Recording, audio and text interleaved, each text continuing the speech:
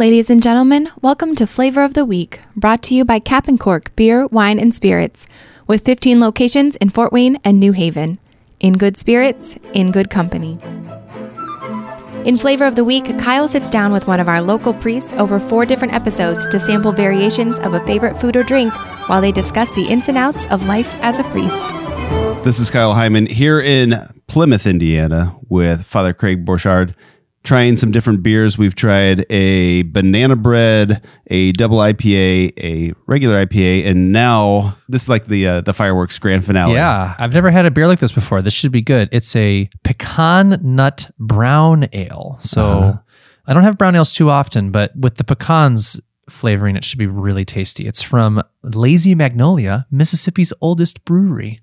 Sounds sweet. Sounds like it's going to be like I'm expecting like pecan pie. We'll see. Yeah, I don't know. We'll see. It should be good. All right. It says 43 degrees Fahrenheit. How do you think we're doing here? It'll take a little time. Let's see here. There's yours. Okay. Cheers. Cheers. Ooh, that's good. Oh, it's sweet. It is sweet. The finish is sweet. Yeah. When it finishes there, yeah, it's nice and sweet. Again, not as syrupy as I was expecting. No. Well, that's tasty. Yeah. As it warms up, I bet you the pecans will come out a little bit more. I see. You're all about let it warm up and open up and all Especially those darker beers. Yeah, they're better. Well, think of Guinness. They don't serve Guinness cold. If you go to Ireland or whatever, Guinness is best served at room temperature. It's delicious at room temperature. Oh my gosh. So, yeah. All right. So, Father Craig, you mentioned the Theology of the Body Institute. Yes. What first led you there? What made you decide, hey, I want to head out to Pennsylvania? Yes. I think I was a freshman or a sophomore in college. My friend invited me to go to a talk by Christopher West down in, I believe it was the Indianapolis area. Yes. And I went to this talk and I had never heard the church's teachings on sexuality articulated the way that this man was articulating them. I had been taught the teachings, right, kind of as a moral law, which they are, to be followed.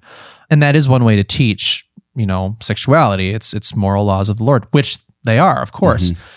But Christopher, taught about the church's teachings surrounding sexuality and different issues. He taught it in a different way. It was this joy-filled thing, this amazing gift, and that it wasn't so much about saying no to behaviors X, Y, and Z. It was more about saying yes to the fullness of what God has given us through this gift of sexuality, and really talking more about how awesome marriage is and the beauty of sex, both as a noun and as a verb, so to speak. Most people just think of it as a verb, but it's also a noun. Right. And so he talked a lot about what it means to be male and female, created in the image and likeness of God. And it was this kind of like a different approach. It was this more almost positive in a way. Morality, we often teach, rightly so, is kind of a negative, right? Don't do this, don't do that. And again, there's something good there, and that has to be taught that way at times. But I think for our modern world, people are hungry for something authentic. The way the world approaches all of this leads people down a horrible path of just emptiness. And my favorite, you can watch pretty much any program about like romantic comedy or whatever. It's always the same story. 2 people hop into bed with each other and then they're miserable. Right. Pretty much the same story, right? They hop into bed with each other and then they're miserable. The woman doesn't trust the man, whatever, right? And they don't know if the other one's really going to stay with them, and et cetera, et cetera, et cetera. So it's funny to me that even the culture acknowledges that this whole approach of sex first, marriage second doesn't work. The culture even acknowledges it. I mean, so much of our drama and our movies and our entertainment is centered around that. So Steve Jagla pointed out, who works for the Women's Care Center, right? He pointed something out to me about 2 songs, one by Pitbull and one by Rihanna. So the one by Pitbull is called Just Tonight. And the one by Rihanna is called Stay. Okay. These songs were written, I assume, separately and everything. The Pitbull song is pretty vile. I mean, it's basically, I'll give you tonight, but not tomorrow, Right. basically, so it's pretty sick in a way. Right. It's just lust and, no commitment, just tonight, but not tomorrow. Yeah. That's essentially the message of the song, more or less. And then there's this Rihanna song called Stay. And it's this cry of the woman's heart. Stay, don't leave. And he pointed out to me that these two songs are like absolute like contraries. They totally like are the opposite ends of a spectrum. And I've always used that when I teach theology of the body. Now these references are already getting dated. These songs are probably already 10 years old almost at this point. But it's a beautiful representation of where the culture is and just how messed up things are out there. So the theology of the body, in a way, almost on the Rihanna side here, is presenting something, an ideal to strive for, and something that's so beautiful, something that actually fills you and gives you life and happiness, as opposed to this emptiness that the culture often, not always, but often brings when it approaches these issues. So anyways, I was blown away by this presentation when I was young and a young college student. Started studying this theology of the body and started to learn, oh my goodness, there's a reason the church teaches against contraception. There's a reason why the church teaches against, homosexual marriage, or there's this beautiful, pathway forward for people who struggle with different issues of sexual identity that involves, an acceptance of who they really are as created male and female in the image and likeness of God, et cetera. You can go down all the issues, all the issues. And I started learning, wow, there's a whole intellectual tradition behind these teachings. I always thought it was just the church saying, no, right, don't do this, don't do that. And I learned that's not at all how the church approaches. The church has this beautiful, again, is trying to really express Christ's love. So 4 words can explain all of the church's teachings on human sexuality. Four words. Free, Okay. total, faithful, fruitful. Free, total, faithful, fruitful. If the act that you're considering is free, total, faithful, fruitful, then you're in good shape. If it doesn't apply to any one of those categories, it's bad news bears. Okay. Pick an issue, any of them. Contraception, okay? So you have to ask, well, before we get there, you have to ask, okay, is this act of love, is it free, right? If someone's forcing you, obviously that's not free. Pressure. Okay, that's bad. Right. Total. Am I giving all of myself or only part of myself? Okay. Faithful. Is this expressing the vows that I made in marriage, right? Is it faithful to my spouse? And then finally, fruitful, or at least fruitful in nature, but at least am I respecting fruitfulness? Yeah. Or am I doing something to prevent fruitfulness? So contraception, it may be free. Both parties may consent to it. Okay. But is it total? Nope.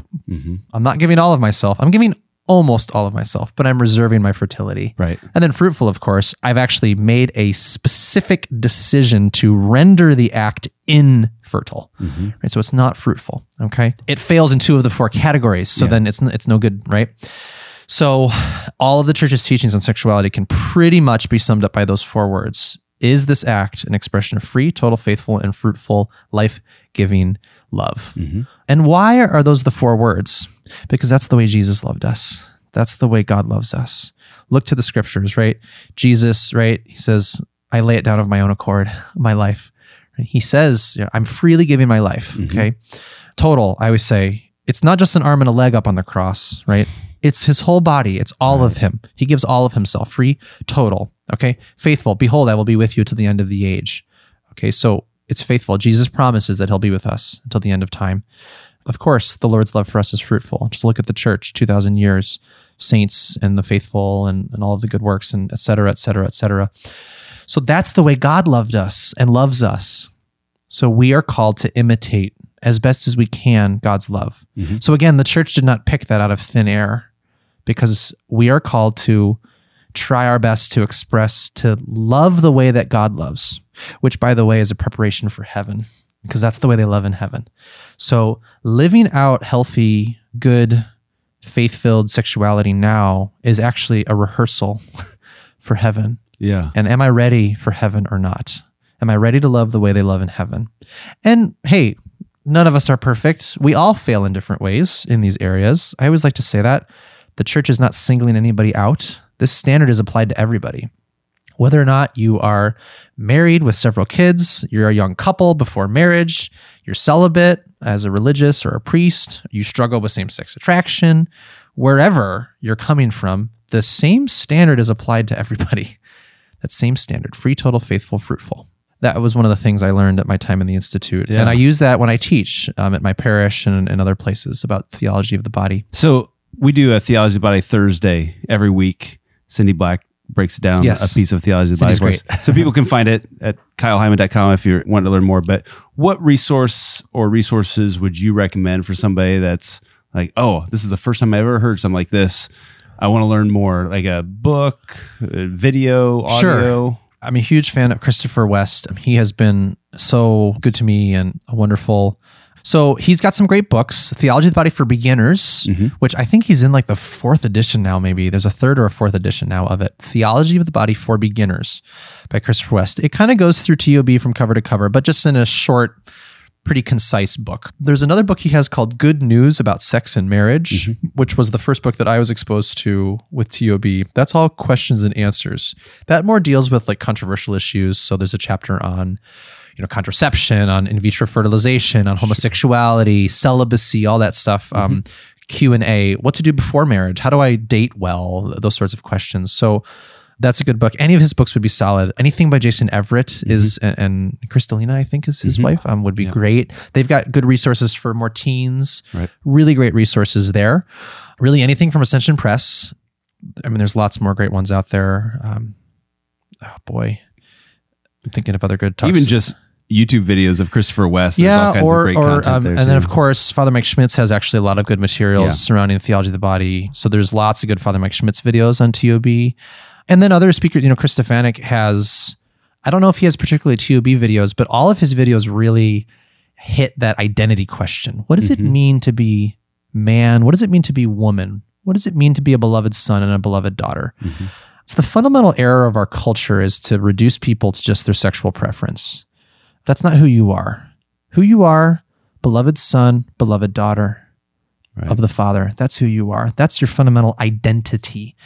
All that other stuff is part of who you are, right? It's connected to your journey, but it's not at the end of the day who you are, right? So I think that the labels gay and straight are not very helpful. I think they kind of skew the issue a little bit. We want to say we are beloved children of God the Father, and that's our identity. And then we can go from there and start looking at, okay, what are the particular crosses that I carry, or what are the particular gifts that I have or weaknesses that I have?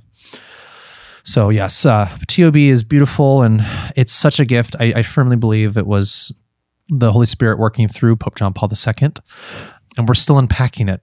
We're still unpacking. It's a thick book. Yeah. It's very thick, and it's beautiful stuff, though. I'm very grateful to have had my time at the Institute, and I use it all the time.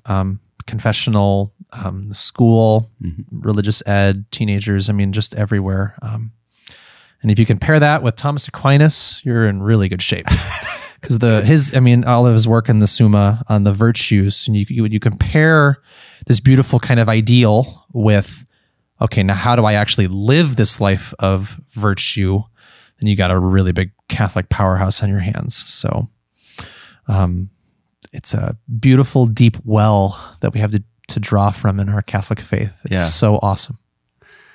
Well, Father Craig Borchard, this has been a delight, and I wish we could do 4 more, but we're going to have to wrap this one up. What do you give the 4th and final, the Southern Pecan? Yeah, I'm going to rate this just below. I'm going to give it a 7.49. I'm going to rate it just below the banana. Okay. Because the banana was my favorite. Banana bread. I want to give the banana bread the number 1 spot here. All right. But this is good stuff. Yeah. So thank you for the opportunity. Oh, it's my pleasure. Thank you.